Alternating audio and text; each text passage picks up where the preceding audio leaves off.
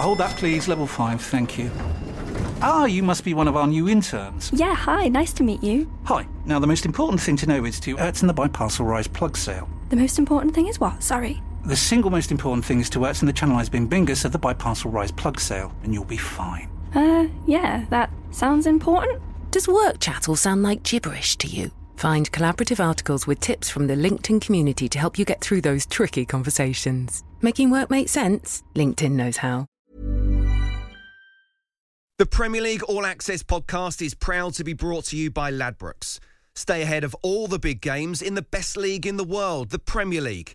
With the latest odds, form guides, expert opinions and more, the fans are the players at Ladbrokes. Are you in? Let's go. Play at ladbrokes.com, 18 plus, begambleaware.org. T's and C's apply.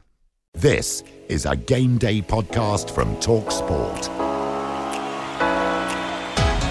Hello and welcome to the Game Day podcast from TalkSport for the ultimate review of the weekend's Premier League action. With me, the former England star Trevor Sinclair and TalkSport's football reporter and commentator Alex Crook. Take that! After 21 wins on the spin, City lose. Are you sure? Luke Shaw, because now Ollie's knocking at the door. More Anfield agony as the bubble pops for Klopp's flops on what could possibly be Manchester United fans' favourite day of the season. Palace caned by the Prince of Wales and someone else. Please clear it, because Xhaka can't. Plus, in fashion, Fulham looking good under their parka, whilst Brighton's style continues to lack just a little bit of substance. All on the podcast that is certainly going to be a better hour spent than the one you wasted on West Brom against Newcastle, the Game Day podcast from TalkSport.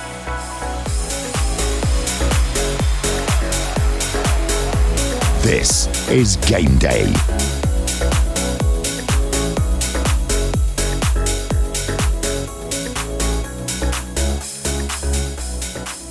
Hello and welcome to the Game Day podcast from TalkSport. Well, what a Sunday of stories. We have so much to get through. I'm like a kid in a candy shop. And so much to talk about with Trevor Sinclair, the former Manchester City star.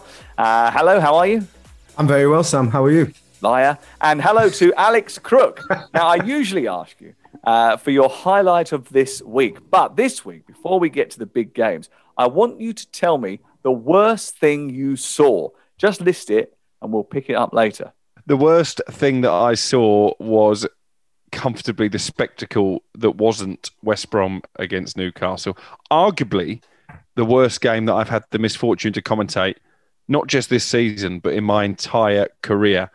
I would implore the Premier League that if by some fluke it looks like Newcastle are going to stay up at the expense of Fulham or Brighton, please dock them points for artistic ability and send them into the Championship, because that is where they deserve to be based on what hurt my eyes on Sunday morning. Okay, well, list obviously means elaborate and give us loads of points about it. Trevor, what was the worst thing that you've seen? I have to say I'm going to have to go up north and go away from the Premier League, but it was Celtic and how poor they were against Dundee United. I thought they were just poor, and to take it to another fixture, which would have been the Old Firm or the Rangers Celtic game, I just feel the fact that they didn't have the ability to do that and beat Dundee United was very poor. And there was me thinking that you were going to be a little bit closer to home. But anyway, we'll get to that, because Liverpool lose again and the Manchester derby threw up all sorts of action.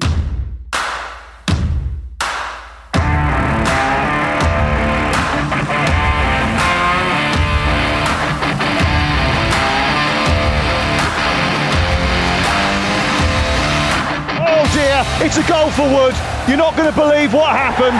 Granit Xhaka has just kicked the ball against Chris Wood inside the 6-yard area, and it's gone beyond Bernd Leno and gone in. It's a calamitous goal. It is Sheffield United 0, Southampton 2, and it's the former Blade, Che Adams, who scored an absolute screamer. Not an awful lot happened. Full time, Aston Villa 0, Wolverhampton Wanderers 0. Here's Iheanacho up against Sanchez, lifted over the goalkeeper and into the top corner. It's his fourth goal in his last 7 games.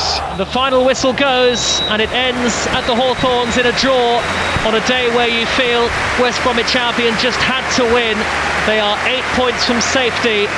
It's unbelievable. Full-time whistle goes. The Fulham players all congratulate each other in a massive huddle. Liverpool 0, Fulham 1, defeated Anfield, no longer feeling like a shock, is it? It's a regular occurrence. They've managed to do it again in a Manchester derby. Full time at the Etihad, Manchester City 0, Manchester United 2. Tottenham 4, Crystal Palace 1. Tottenham now move up to 6th on goal difference. There's plenty for them to feel positive about.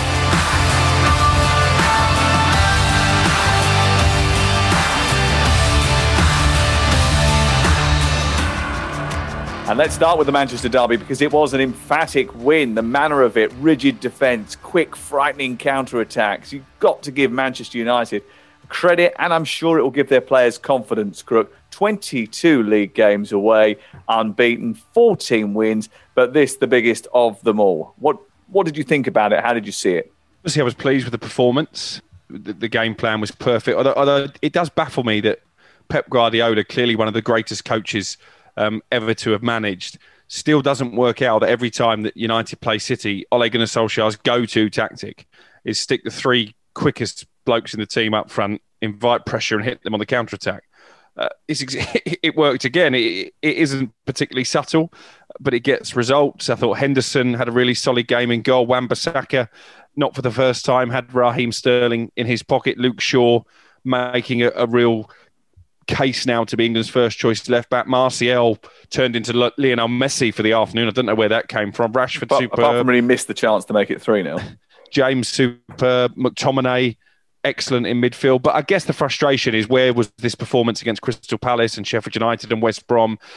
And it's easy to beat Manchester City when there's no real jeopardy. I know City were going for a winning run, but ultimately it doesn't mean anything. They're still going to win the league. And if that was a semi-final or a final, to beat Manchester City, is there? Come on, let's be completely fair. But the wins that United get against City tend to be irrelevant. I'm taking nothing away from the performance, but in the grand scheme of things, it doesn't really matter. Crikey, nothing about being positive about your team winning the biggest game of the season so far. I must admit, I thought they were very, very good. They approached the game brilliantly. I thought that obviously the challenge after 34 seconds was ludicrous, and I don't know what on earth Jesus was doing. But I thought that Manchester United just applied themselves brilliantly after that. I also think because Crook did warn us that this was going to happen, didn't he, on the preview podcast? He's very adept at telling us so. He always says, reverse psychology. I told you so. I told you so. He said this was the game where Pep Guardiola was going to open up and spank Manchester United out of sight and show them how classy they really were. Well, it didn't quite work out like that, did it, Trevor?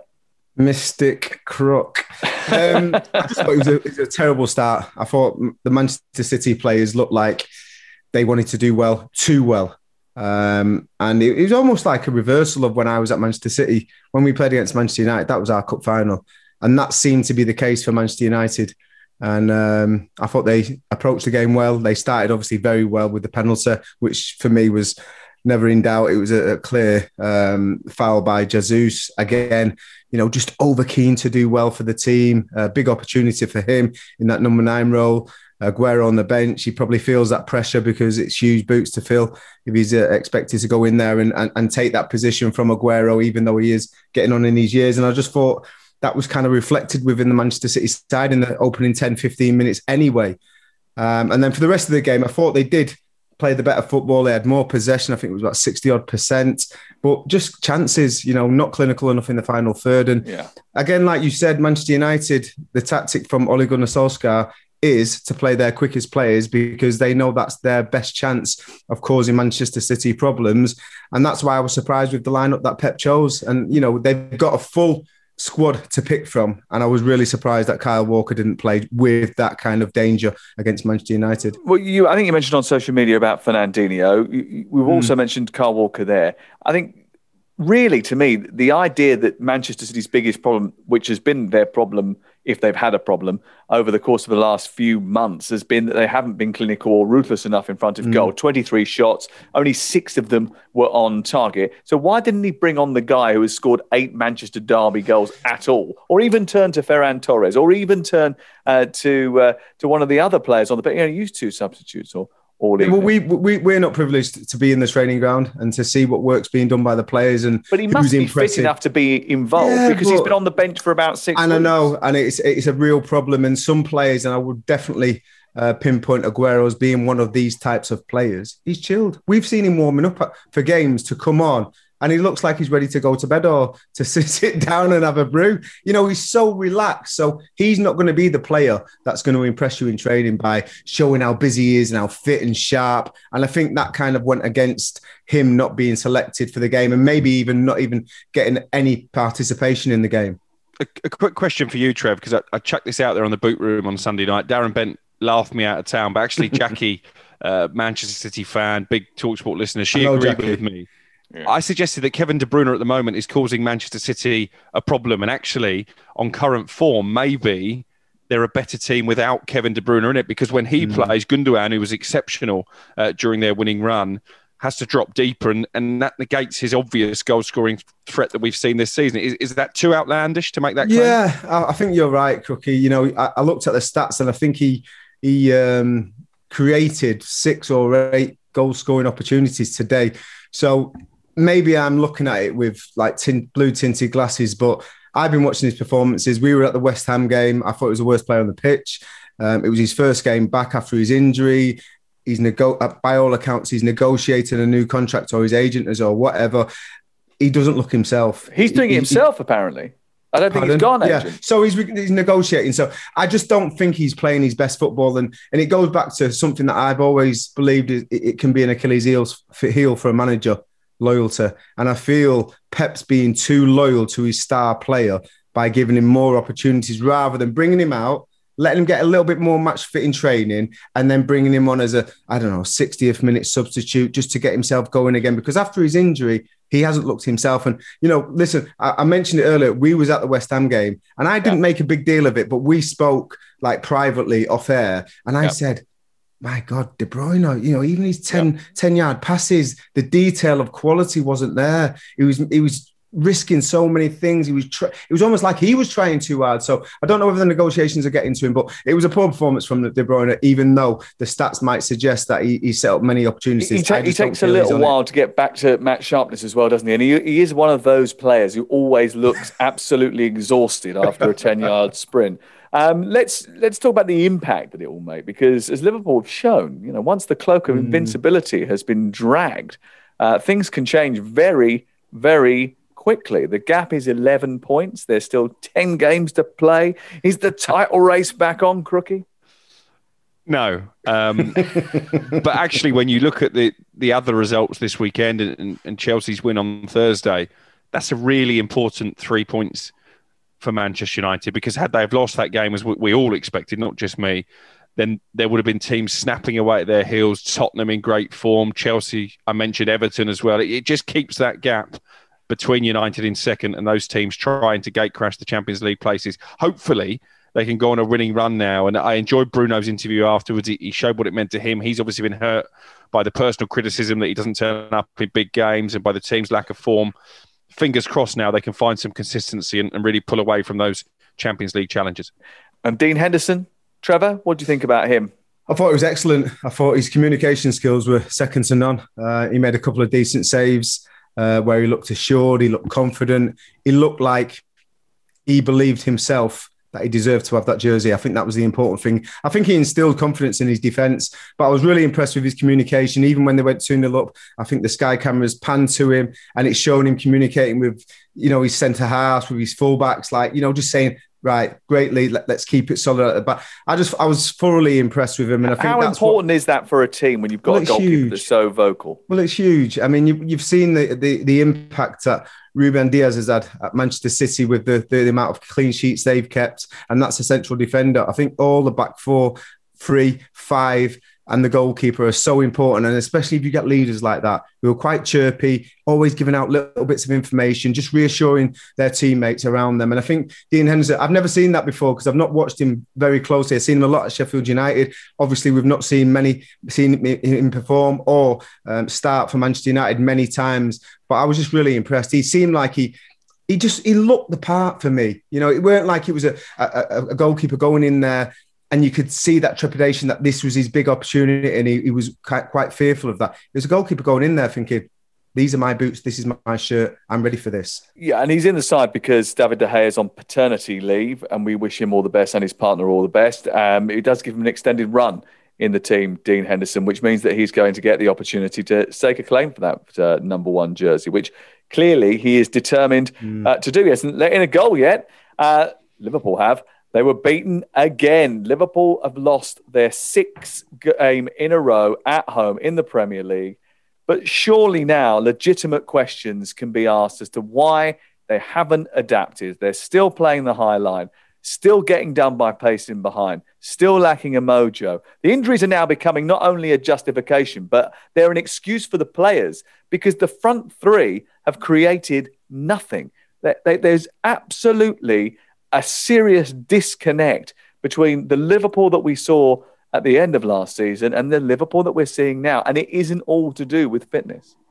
It's not a wobble anymore, is it? It's not a minor blip. It's a full-blown crisis. 6 successive defeats for the first time in their history. And they're losing to teams that they would have played off the park in previous seasons. Burnley, Brighton, Fulham. I think it's a real worry. And I think it's interesting. There seemed to have been a shifting, certainly on social media this weekend. Liverpool fans, probably for the first time, and it didn't help that Steven Gerrard, ex-Liverpool, won the league on the same day. Don't say it. Suddenly, Liverpool fans are calling for Jurgen Klopp's head and calling for Steven Gerrard to come in. Some Liverpool fans. I'm not saying that's the right thing to do, but I do think you have to ask questions of Jurgen Klopp. We had a very heated debate on the pre-match podcast with Darren Lewis. He is adamant that it's the injury of Virgil van Dijk and thereby that challenge from Jordan Pickford that has completely unravelled them. But it goes deeper than that. Yes. We mentioned the disconnect between Salah and Mane. I thought it was really interesting that the one player he chose to pick out of those two was Salah after his reaction to being subbed in the week. I wonder if Klopp's now thinking they can't play in the same team. But he made 7 changes. They do have a Champions League game. They're 2-0 up in that Champions League game. Yeah, but that's still a dangerous scoreline. If Leipzig were to score first in midweek with the away goal, that could be a problem for them. So he has to protect that because that's the only thing they've got to play for. I thought he showed a total lack of respect to Fulham, and Trevor would have been in changing rooms when he's come up against a big team, and they've made those type of changes. He will know that Scott Parker didn't need to give a team talk. He'd pinned the team sheet on the wall and said, that's what Jurgen Klopp thinks of us. Go and win the game. Well, Jurgen Klopp was asked afterwards, actually, if he felt as if the Fulham players wanted it more. And he answered that question as if it was a stupid question. And sort of as if it was like an easy accusation, which it wasn't, because ultimately the inference in that question is all isn't well. And it isn't the appetite, the thirst for relentless victories, which has been lost over the last 6 months. Either there's a problem with his plans that he's presenting to the players, or they've given up. Yeah, I've been in the situation myself, Sam. A manager puts you out, sets you up in training on the Thursday, the Friday, and you question him on the training pitch as an experienced player, which I was when I was at West Ham. You question the manager about the tactics and you say, are you sure? Are we set up? Have we got the tools to do this? And, you know, especially a high line, if you're going to go and press high, you can't go as a front three or a front 2 and 4, or you all have to go, or else you'll get picked off because the quality in the Premier League is too strong and too good, technically, physically, tempo, intensity.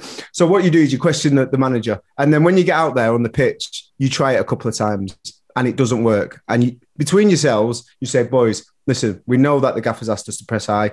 Let's sit off. We'll have a little, a dummy effort and then just sit in because there's no way we can press. We've not got the pace at the back. If the ball goes directly over the top of our defence, we are banging trouble. And this is what you talk. This is real talk from players, like defying your management's kind of instructions. And I feel there's a real problem at Liverpool at the moment because they're not doing that, because they're not defying what he's told them to do. Because ultimately, they're in a situation where every time the ball goes over one of their defenders' head, they cannot win. No, well, you look at Phillips, Williams, Kabak, Fabinho, Henderson. It doesn't matter who they play at the back. None of them players are blessed with outstanding pace that can live with your strikers in the Premier League now. And I was at the game at Newcastle, St James's Park, and Callum Wilson run amok against the defenders. They weren't quick enough. He bullied them. And ever since then, I've actually got more respect for Callum Wilson because I do feel he's got so much ability and he ticks so many boxes. And that's probably why Newcastle are struggling so much without him, but that's another story. But if a player like that is causing Liverpool's defence so many problems with little balls down the channel, balls over the top, then what are the top 4, top 6 sides going to cause? And actually, you look at that Fulham side, and Scott Parker needs to take a whole heap of praise, because the first game of the season we were there at Arsenal, and I just thought the intensity, the attention to detail, the organisation was exceptional. And why would we expect anything different? Because that's what he was like as a player. Yeah, he massively got the most out of himself, and I feel he's massively getting the most out of this Fulham side. Hold that, please. Level 5, thank you. You must be one of our new interns. Yeah, hi, nice to meet you. Hi. Now, the most important thing to know is to in the Biparcel Rise plug sale. The most important thing is what? Sorry. The single most important thing is to in the Channelized Bing Bingus of the Biparcel Rise plug sale, and you'll be fine. Yeah, that sounds important. Does work chat all sound like gibberish to you? Find collaborative articles with tips from the LinkedIn community to help you get through those tricky conversations. Making work make sense? LinkedIn knows how. Hey everyone, I've been on the go recently. Phoenix, Kansas City, Chicago.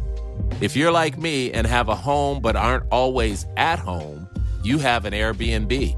Hosting your home or a spare room is a very practical side hustle. If you live in a big game town, you can Airbnb your place for fans to stay in.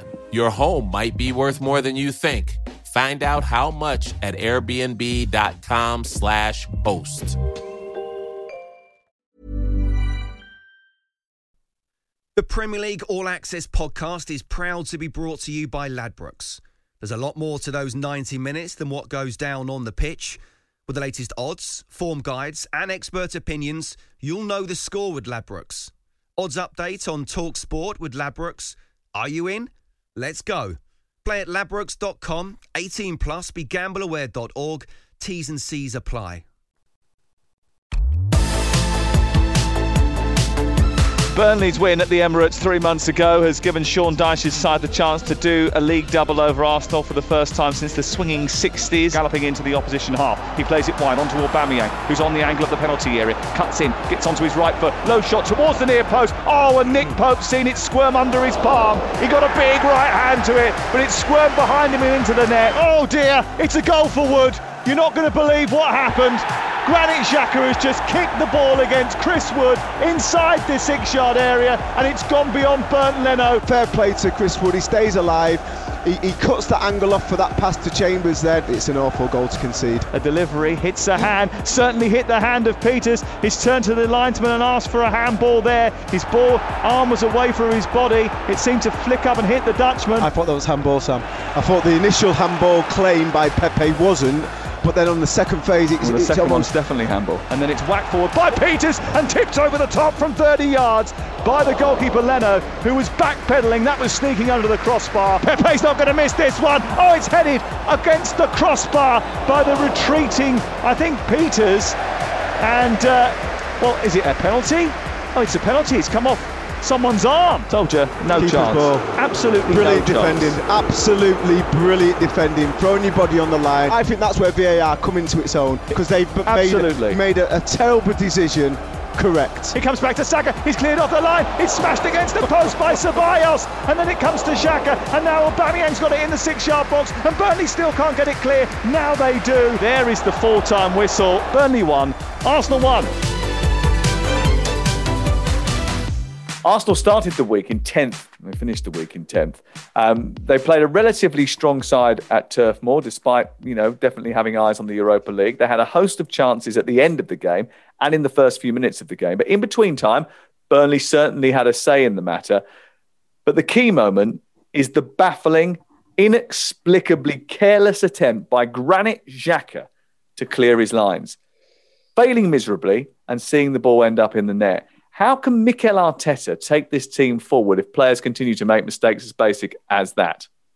See, I wanted to be nice tonight, but I can't be nice to Granit Xhaka. And the obvious answer to how you take the team forward is you replace Granit Xhaka. It's one of the mysteries of modern times for me that Granit Xhaka has survived, 3 Arsenal managers? And he's still there, first name on the team sheet, week in, week out. He is an appalling footballer. And that goal summed it up. And as long as you're making mistakes like that as a manager, you're working with one hand tied behind your back. Since 2016-17, no outfield player has made more errors leading to goals than Granit Xhaka. So it would suggest, I suppose, Trevor, that Crook's got, I mean, although he's, obviously incredibly harsh and never afraid of an overstatement, he must have a little bit of a point there, mustn't he? Yeah, listen, I think we called it right, looking back at everyone else, what they've said about the mistake that he made. It was the perfect ball out. It was a pattern of play coming from Leno. He put it on his right foot. He made it nice and soft so he could play it first time out to the right back, Callum Chambers. And for whatever reason, he didn't fancy it. And I think confidence comes into play. The fact that you just stated that stat that he's given away more goals than any other midfielder since the start of the league, since the start of the season or last season. I think that plays 2017. I think psychologically there's a mental block there because it was such a simple pattern of play that Arsenal were trying to attempt, and for him to turn it down, to take a touch, to be extra safe, I think there's a confidence issue there. I don't think he's a terrible footballer, but I think he's got issues. He can't complain that he didn't see Chris Wood. I mean, Chris Wood's a giant. Yeah, and it's one of them where, looking back, he probably would have thought, well, if that passing channel's not on, what do? You don't play it, or you play it over the top where there's no risk. He's almost tried to go through him, and it just ricochets straight off Wood and straight into the goal. It's a really poor error. And listen, I said at the end of the game when we were doing the summarising, he'll be in there at half time or after the game with his hand up, apologising to his teammates. And that's the first thing that I read after the game when the statement started to come out from the changing room, that he held his hand up and he apologised. But let's not get it back. Burnley got away with one. They started so passively in this game for the opening 20-25 minutes. And really, Arsenal should have been out of sight. If they would have had the intensity and the quality that we kind of associate with an Arsenal side, they should have been out of sight 2 or 3 goals up. They weren't. And then they got that. They got that little leg up, and that kind of sprung them into gear. I must admit, I watched the Match of the Day edit, and of course, they've got to cram in highlights into a very short period of time. And they've got an Arsenal player who's on the. I thought it very much looked like, if you watch that Arsenal basically smashed Burnley off the park, had loads of chances, and could have won it by a lot, by 3 goals. Being at the game, and if you hadn't watched the full 90 minutes, Chris Wood had 2 other great chances in the second half. He was part of the best move of the game. Yes, they had to dig in once again, but that's Burnley. I mean, this is the team with the smallest budget on the planet. The fact that they can compete in the Premier League is thanks to the fact that they are willing to dig in, they are willing to be diligent defensively, and they've got a committed playing staff who undertake the manager's plans.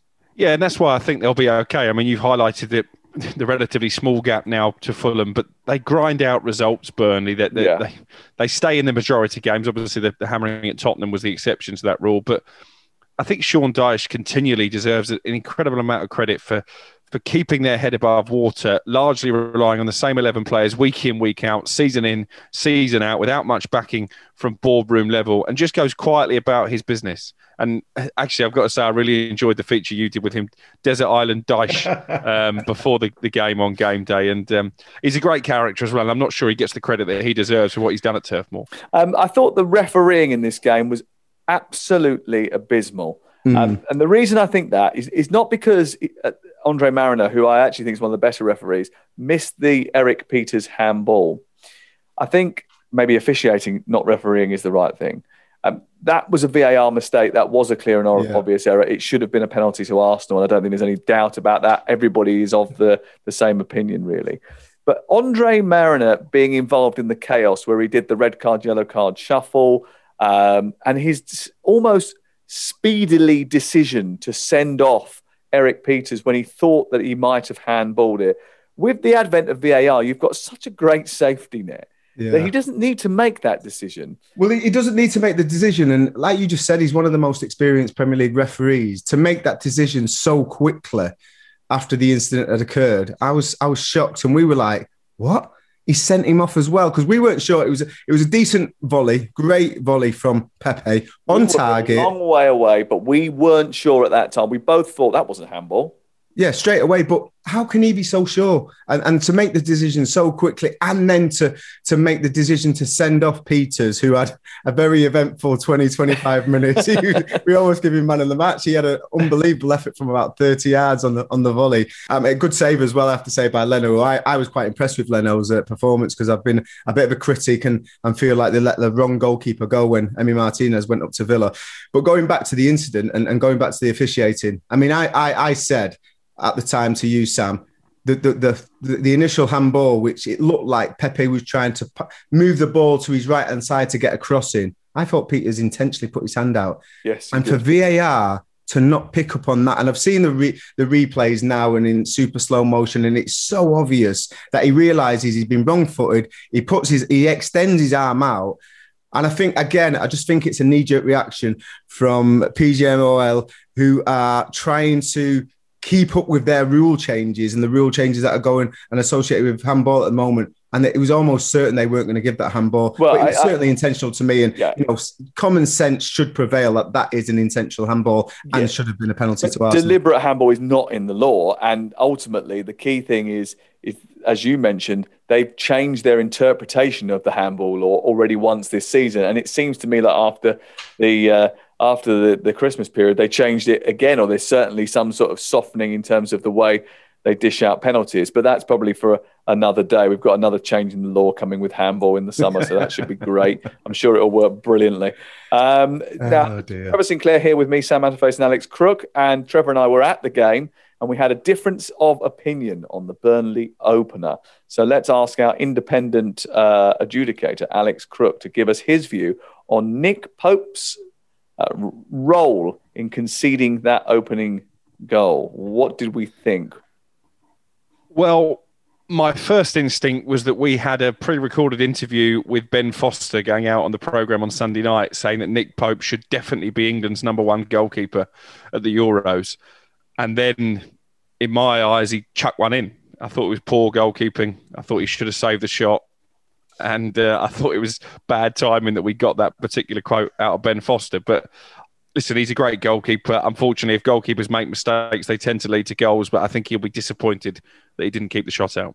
West Bromwich Albion 0, Newcastle 0, midday on Sunday, live on TalkSport. Well, it was a tough week for Newcastle, wasn't it? But the idea that this is a battling point and really important in the race for survival in the Premier League, I'm sorry, it's been blown out of the water by Fulham's result. What really troubled me about this game, apart from the fact that it was an hour and a half that I will never, ever get back, was the fact that there wasn't even a yellow card in it. Two teams fighting against relegation, and they couldn't even foul one another properly. It was an insult to the beautiful game, in all honesty. It was. By the way, you being nice tonight is going really well. It was a tough watch. Sam Allardyce, actually, the camera zoomed in on him quite a lot during the game, and he was motionless for most of the 90 minutes, arms folded, feet up in front of him, leant back in the dugout, almost like he was resigned to West Brom's fate. And actually, they were the team who looked the more likely to win in the second half. Diagne had a couple of gilt-edged opportunities, but Newcastle didn't really lay a glove on them, and they started with Joe Ellington on his own up front, Fraser sort of buzzing around. That didn't really work. They brought in Andy Carroll with 20 seconds to go. Yeah. What's the point in that? It was so negative. Why didn't he play Dwight Gale? Why didn't he play Andy Carroll? I don't know. Why has he not played an out-and-out striker in that game? Steve Bruce knows football. These lads are not... Obviously, he's under pressure as well. He knows that. And we spoke about him on Saturday. With the bust-up that Newcastle had in the training ground and the leak and all the rest of it. So you would expect them to come out fighting. The fact that Andy Carroll is not playing, I feel they're not showing enough in training. And when you talk about the bottom half of the table, if you Steve Bruce is relying on other people's opinion of the training, isn't it? Because we know from the story that came out, he wasn't taking training. He's never there. Behave yourself. Listen, no, I didn't say that, but he's not there all the time. Well, of course he's not there all the time because he has other things to do at the football club. But what I'm saying is, if you take a bottom half team of the Premier League and you take their three best strikers, which will be Wilson, Almiron and St. Maxim out of the side, you're going to struggle. And no disrespect, but Joe Linton's not been a success for a £40 million player. Fraser has just been relegated with Bournemouth and he's not covered himself in glory for me at Newcastle. And Hayden... They knew he had a bad attitude when they signed him, Fraser. Yeah, but I listen, I'm a big believer. You sign good people. And you look at Hayden. Hayden's not an attacking midfielder. Why wasn't Willett played more forward? Or, you know, the options that they've got are not great. So the fact that they've kept a clean sheet, I think that the back four, the back five, the back seven, whatever it's going to be, we'll be happy with that. But 10. In general, the back, the team will be happy that they kept a clean sheet. But the fact they can't beat West Brom is very, very concerning. What's more concerning is that 16 of their 27 goals this season have been produced by Callum Wilson, Miguel Almiron and Alan Saint-Maximin, none of them back before April. 7 of the current top 10 are lying in wait in their final 11 matches. You're convinced, and you have been for a while, that Newcastle will go down. And I have to say, having watched Fulham and unfortunately had to watch Newcastle, I'm starting to come around to your way of thinking. I actually think it's not great for Steve Bruce and his mental health at the moment, what he's going through. He knows that almost to a man, the Newcastle fans don't want him there. You're getting the impression the players don't particularly want him there either. He doesn't look like someone who's enjoying his job, and that's a shame because he's a lifelong Newcastle fan, knows the club. You know, this was the job probably when he set out on his managerial journey that he wanted, arguably above all others, maybe with the exception of Manchester United, but it's quickly turned from a dream into a nightmare. And I don't know, should he walk away? Well, he's not going to walk away because if he gets fired, he gets £4 million. Oh, right. Well, forget about that. I mean, you have to look at the squad for me, and the squad is not strong enough. I think it's lack of investment from the owner. I think the depth that they've got. Hold on, with the lack of investment, they spent a lot of money on Fraser, wages on Fraser. Wilson, they spent a lot of money on him. They spent £40 million on Joe Ellington. And bad recruitment. Saint-Maximin cost quite a bit of dough. Ultimately, they've spent more money recently than they have done in previous years. I mean, there was one year, you got to remember, where they were so arrogant that they allowed Alan Pardew to go to Crystal Palace and then just put a caretaker in charge till the end of the season. That was in December. So I think the ambition, so they've been less forthcoming with their funds. I think the ambition from the people who are in charge at Newcastle have got to be questioned. And actually, as media, I think we should probably take a little bit of a slap in the face from the Newcastle fans, because they've been saying this for a long, long time. And it took us a while to maybe stop supporting Steve Bruce and actually come to some kind of realisation that actually the fans are spot on here. And I think Newcastle are in real danger, like Cookie said, of going down. Aston Villa against Wolves was another entertaining encounter. That finished 0-0 on Saturday night. Well, we moaned about Aston Villa not having the nous when they were in games and not drawing enough. They seemingly lost or won almost everything.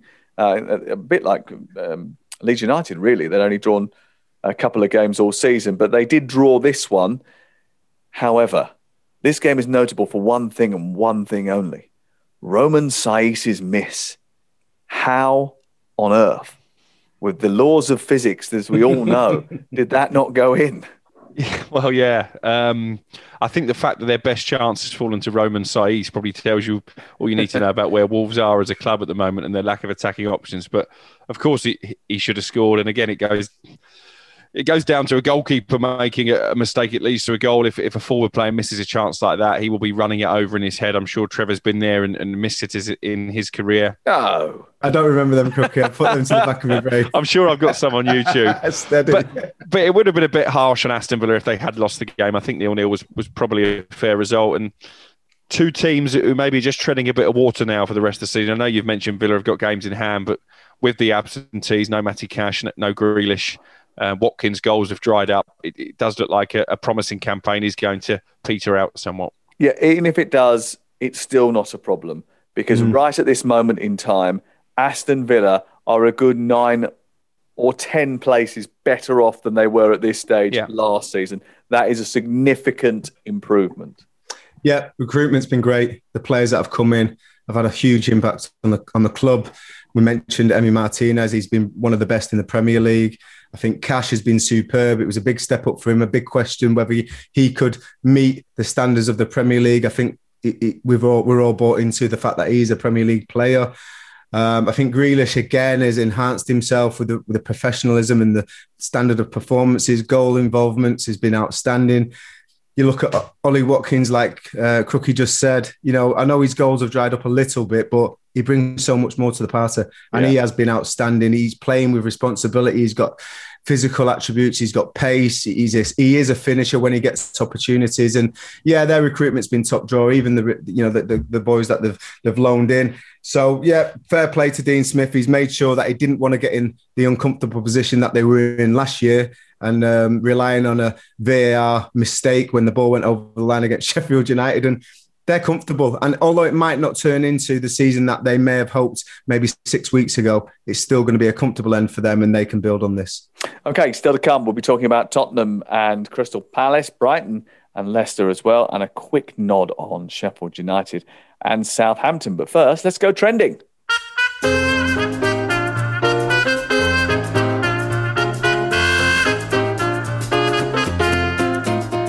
Shall we start with the story of your lost coat at Turf Moor at the weekend? It wasn't a lost coat. Get it right. If you're gonna report on something that happened to me, you've got to get the facts right. I was stupid, and I turned up at a game where the temperature was probably about 2 degrees without a coat. I forgot to take it. I walked out of the house and I had all these bags for dancing on ice, and I just didn't pick up my coat. Idiot. Absolute idiot. And it was really cold. And I was trying to put a brave face on it. I wasn't talking about it. Trevor and Reshmin had a heater at the other end of the press box, all in their coats and their gloves and their hats. Where there was me in my little jumper with my hat on, freezing my nut off. But Burnley came to your rescue, didn't they? What a club. They did. They gave me a coat. They gave me a big warm, and it's so warm as well. And I tried to give it back to them. And they said, no, it's now yours. You've got to cherish it and take it with you. So I will. And I wore it all the way down to London. So here's a question. Obviously, we know you're a Chelsea fan. So say the same thing happened at Tottenham or at Arsenal or at West Ham United. Would you have donned the club jacket of one of those rivals of your team? I think it's really important that I've learnt my lesson. And that way, it shall never happen again.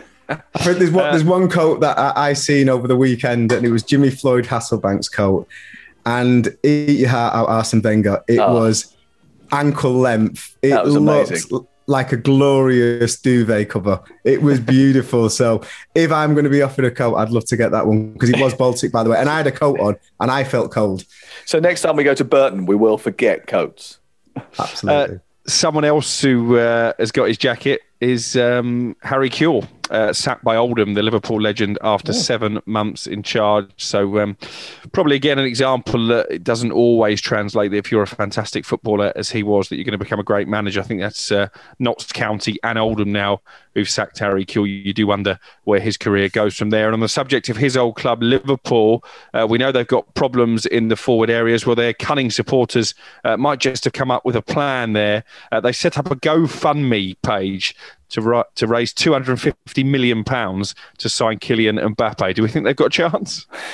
If they raise £250 million on a GoFundMe page, then they need their heads read, really. And they deserve it. Well, they deserve to. It would be amazing, though. It would be amazing if they did. Definitely deserve to have Kylian Mbappe if that was the case. What would be worse is if they raised the money, gave it to Liverpool. Liverpool tried to execute his release clause, and he said, no, I don't fancy it. I wonder where they go then. And we should touch on Celtic Rangers. Trev mentioned it earlier. Rangers winning their first SPL title in 10 years. Actually, that doesn't tell the full story, does it, when you think they had to drop down to the bottom league in Scotland after their financial problems. They fought their way back up. Steven Gerrard has done an incredible job. But the big question, Trev, will Celtic give Rangers a guard of honour in the Old Firm derby coming up? It's a great question. Great question. Well, I think for any club that's not been in operation for more than 10 years to win their first title, I think it's only right and proper that Celtic give them the guard of honour. So congratulations to Rangers on their first ever in their history title. Charlatan, unbelievable. How I think the players should give them a guard of honour because it's a great achievement. The club's only been in existence for 10 years, so what an achievement that is. How to ensure that you get a free drink in every single green pub in Glasgow and never get allowed anywhere near anybody who's got a range of events. Jim White will never. It's a great achievement, and I think you can't be poor losers. They've deserved it. The home record's been outstanding. So, and Stephen's done an exceptional job. I said last season, probably with you, Sam, with you, Crookie, Stephen doesn't want to be the manager of Rangers when or if Celtic lift the 10 in a row. And he's made sure that that's not the case. So fair play to him. Congratulations to Rangers. On the subject of the old firm. Is that me backtracking? Yeah, maybe a little bit. Brendan Rodgers, in the post-match interviews after Brighton at the weekend, he spotted that our producer Ollie, who was shadowing Sal, the senior producer, he was wearing a Celtic scarf. Brendan Rodgers was really impressed with that. He loved it. Nice.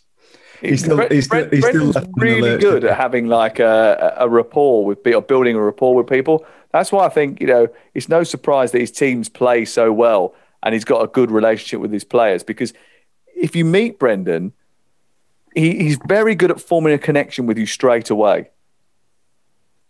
Yeah, I've been a big fan of Brendan's for a long time. I think the brand of football, the style of football he plays, but it's not just that. I think when you look at the connection, like you said, that he has with the area, with the town, with the people, I think that's fundamentals in football management. If you go to a place, it doesn't matter where it is in the world, never mind the country. You listen to Pep talking the other day. He's talking about Shakespeare. He's talking about Oasis. He's talking about the Beatles. I think fans, all three great Mancunians. No, but it's about England, isn't it? He loves England. He loves the Premier League. He loves what he's part of. And the fact that he's, top of the tree, I think it makes it a little bit easier. But, it's not an easy country to come to, especially when you're coming from a continental country where the weather for 8 months of the year is superb. And you come to England and for 6 months, it's absolutely lashing it down and it's grim. And especially up north. And I know you know that, Sam, because you are a London boy. But it's something that you have to embrace. And I think the fact that managers worth their salt do that, it's part of the due diligence, and I think they do it. When they do that, they get a little bit of time, especially when things are not going well. I remember in the summer of 2016, as I just bought my house in Didsbury, Manchester, and I was in Paris. I was in Marseille with Louis Saha. South of France. I said to him, he said, what are you doing there? I said, when we finish here, we're moving house, actually. Where are you moving to? I'm moving to Manchester. He grabbed me on the shoulder. He looked at me with big wide eyes and went, why? Why are you doing that? He said, when I lived there the first year, I kept a tally chart, 216 days of rain. Wow. 216 days of rain. Don't do it. He wasn't wrong, by the way. He wasn't wrong.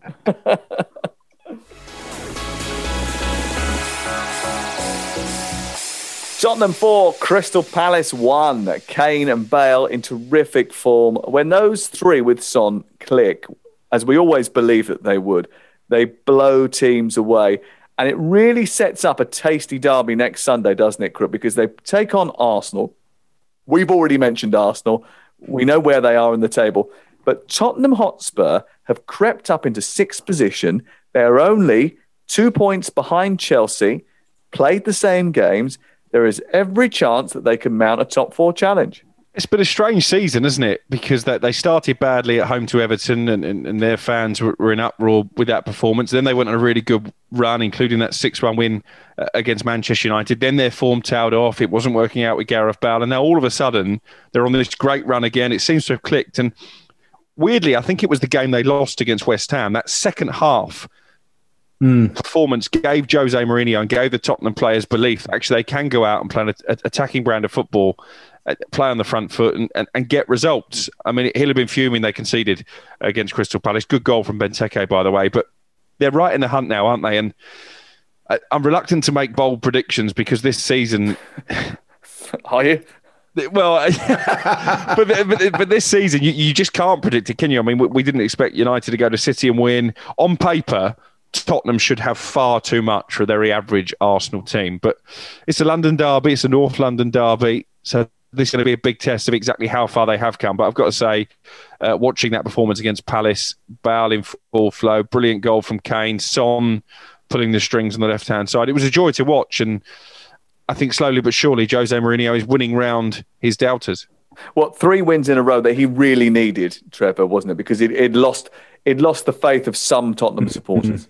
Yeah, like you said, I think the tipping point was that West Ham defeat, but certainly the second half performance. And again, I look at Bale and I think, is Bale going to be the one in training, busying himself up after all he's achieved in the game? He's been that player where he needs to be busy in training and impress the manager. He's not that player. He shouldn't need to earn the right from the manager to say that he's got quality to turn it on a match day.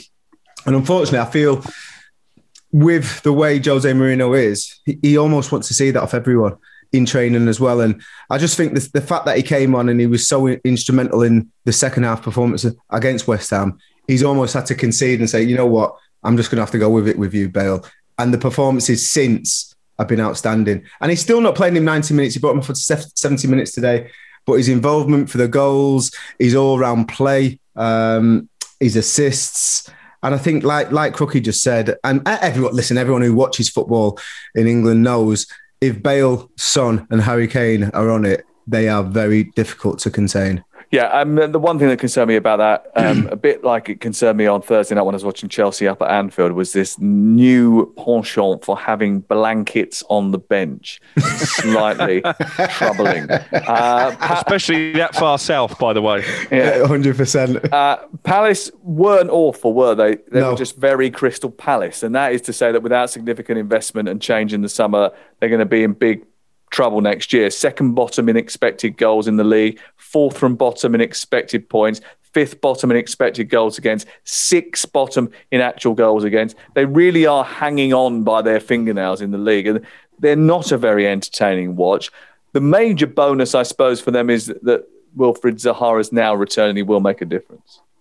Yeah, because they're 8 points clear of the drop zone, and with the form that Fulham are in, you could make an argument for them being sucked in, but I think they've probably already got enough points. And with Zaha back, they will pick up probably only one more win they need really to guarantee Premier League safety. But we've been saying for a while now, an overhaul is needed in the summer, I think both in terms of the playing squad and probably the manager as well. I think Roy Hodgson has probably taken Crystal Palace as far as they can. But we say that every season. Next season Palace are going to be in trouble. And they seemingly almost never are.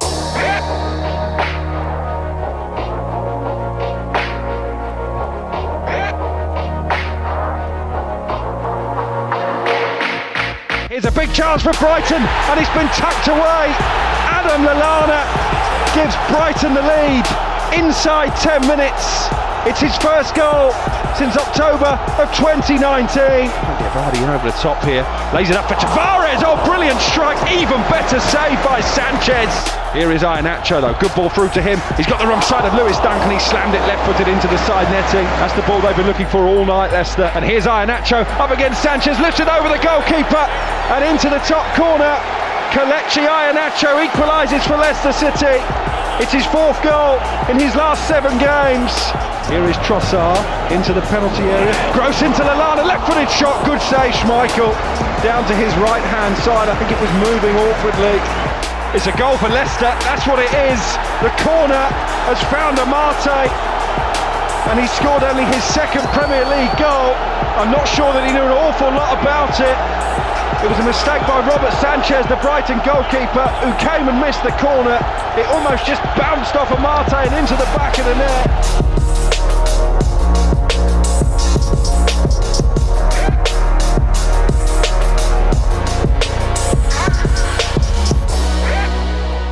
Brighton against Leicester, that was the game that you commentated on. Brighton very much in a spot of bother, as we've mentioned before on this podcast, and this game showed us why, didn't it? The lack of killer instinct, so obvious in this match. How concerned should Brighton be, Trevor? Because here's a blasphemous idea. They may have to try something different, mightn't they?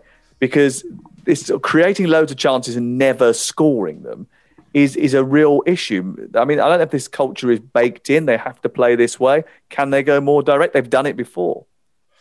Well, it's a huge problem when you're not clinical in front of goal and you're not killing games off which they've created so many chances and just missing chance after chance. And if that continues to happen, the confidence wanes from the side, and it doesn't matter how good your defence is, you are always going to concede goals because you're playing in the Premier League, you're playing against sides that more often than not have got better players than you. And if you're not killing games off, which was the case against Leicester, I thought they created really good chances in the opening exchanges, had a lot of possession as well. And that was a Leicester side that's been struggling for confidence themselves. And to lose it in the dying seconds, I think that'll be really worrying, but also hurtful to the confidence of the side. And they need to get out of this rut, because if they don't, I do believe they'll get sucked into it. Yeah, in the last 3 games, Crook, 66 shots, 1 goal. Danny Welbeck, Neil Maupay, Leandro Trossard, Aaron Connolly and Pascal Gross have all scored goals before.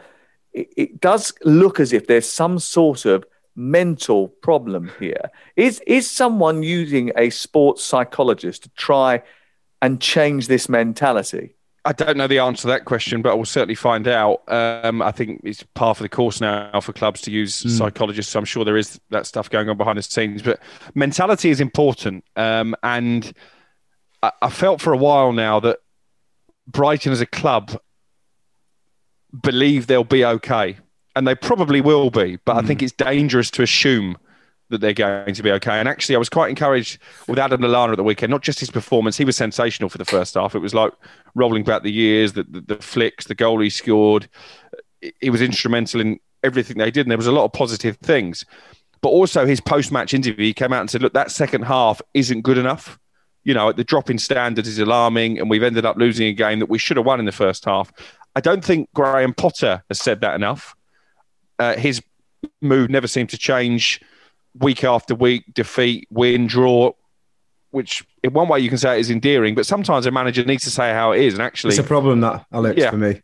Yeah, because I think the mentality is they play nice football, but they lose more games than they win. I think there's an acceptance in the squad. I'm not sure defeat hurts them. And I think as a manager, Graham Potter comes across like he can be too nice. And I've played for managers like this before, where win or lose, don't get too happy, don't get too sad. But actually, they're in a real situation here where they could get relegated, and a little bit more urgency needs to come from the manager when they're losing games, which they should be winning. And I think that's why it was refreshing to hear Lallana come out and be so real with the situation that they're in. And I think if that's coming from the top, as in the manager and the coaches, I think that might be enough just to get them over the line and start winning games again. They could be the most profligate team and the best team to ever be relegated from the Premier League, couldn't they? Because they are so good at creating chances, yet they don't score goals. Their pattern of play is great. They're easy on the eye. They're just not ruthless enough. They need that killer instinct.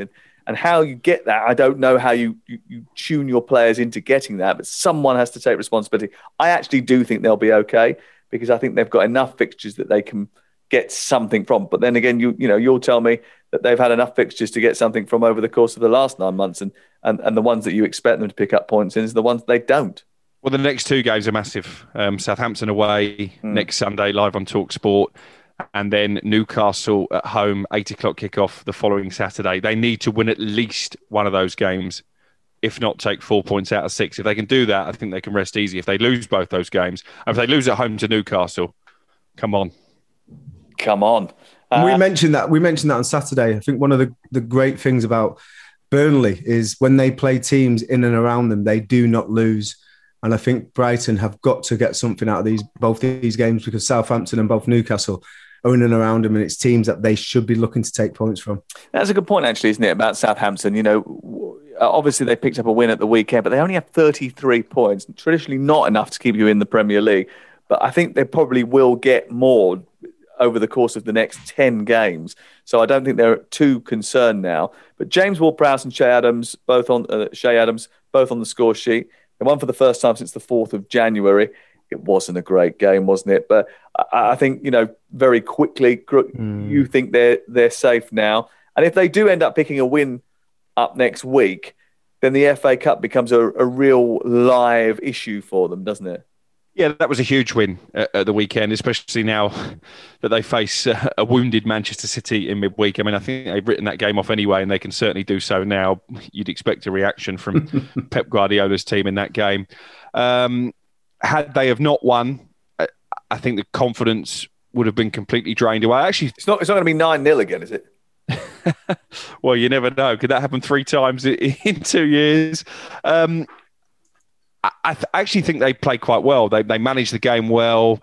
They kept Sheffield United at arm's length. They had their key players back. You know, Walker-Peters was back in the team. Vestergaard was back. Obviously, they lost Danny Ings to injury. But actually, the way Danny Ings has been playing since this contract dispute became public, I'm not sure that is a massive loss. His form isn't brilliant. And Shea Adams came on hungry against his old club, scored a great goal. So I think that could be a turning point in their season. But you're right, if they can beat Brighton, then they will be safe in the Premier League, and then they can really go to Bournemouth just along the south coast, the team they have to beat really in a quarter-final, and suddenly start planning for Wembley. Trevor, thank you very much for your time tonight on what has been a very difficult day for you, we know. What are you going to do to sort of, I mean, because it's a rare event, you know, is it an alien experience for you, losing now as a Manchester City fan? What do you do? You're just going to go and get your replica shirt out, sit in the... Well, no, I can see that Crookie's got his replica shirt on. I actually think, and I did actually tweet this, I feel it could be a blessing, because going for these records, people don't really remember the records. They remember the silverware. And I just feel there's been a lot of pressure, media coverage on these records. Oh, yeah, they're going for 22. Can they break the world? Yeah. Forget about all that. It's about what you do in May and what happens in that final game of the season against, is it Everton in May? And if they're lifting the Premier League title, again, when you go to Mönchengladbach, are they going to win that game? Are they going to go to the next stage? These are the things that matter. Are they going to get through into the FA Cup final again?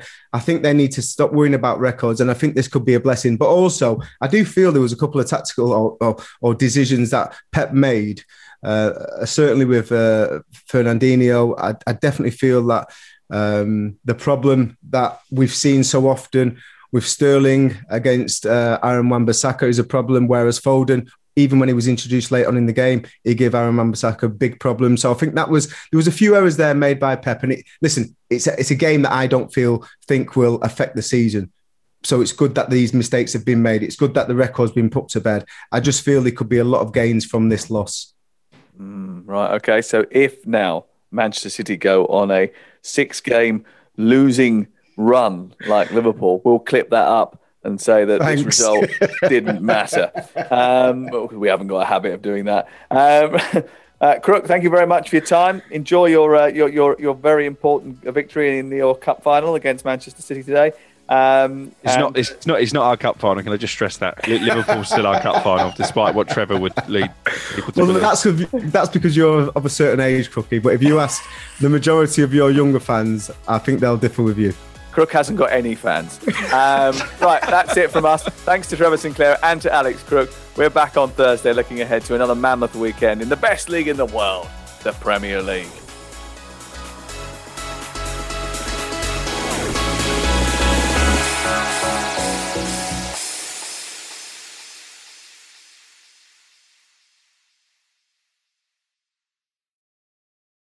The Premier League All Access podcast is proud to be brought to you by Ladbrokes. The latest odds, we set them.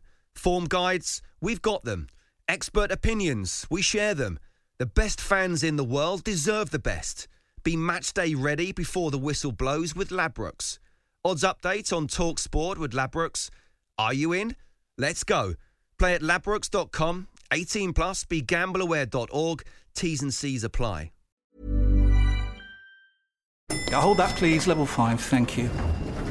You must be one of our new interns. Yeah, hi, nice to meet you. Hi. Now, the most important thing to know is to in the Biparcel Rise plug sale. The most important thing is what? Sorry. The single most important thing is to in the Channel Eyes Being Bingus of the Biparcel Rise plug sale, and you'll be fine. Yeah, that sounds important. Does work chat all sound like gibberish to you? Find collaborative articles with tips from the LinkedIn community to help you get through those tricky conversations. Making work make sense? LinkedIn knows how.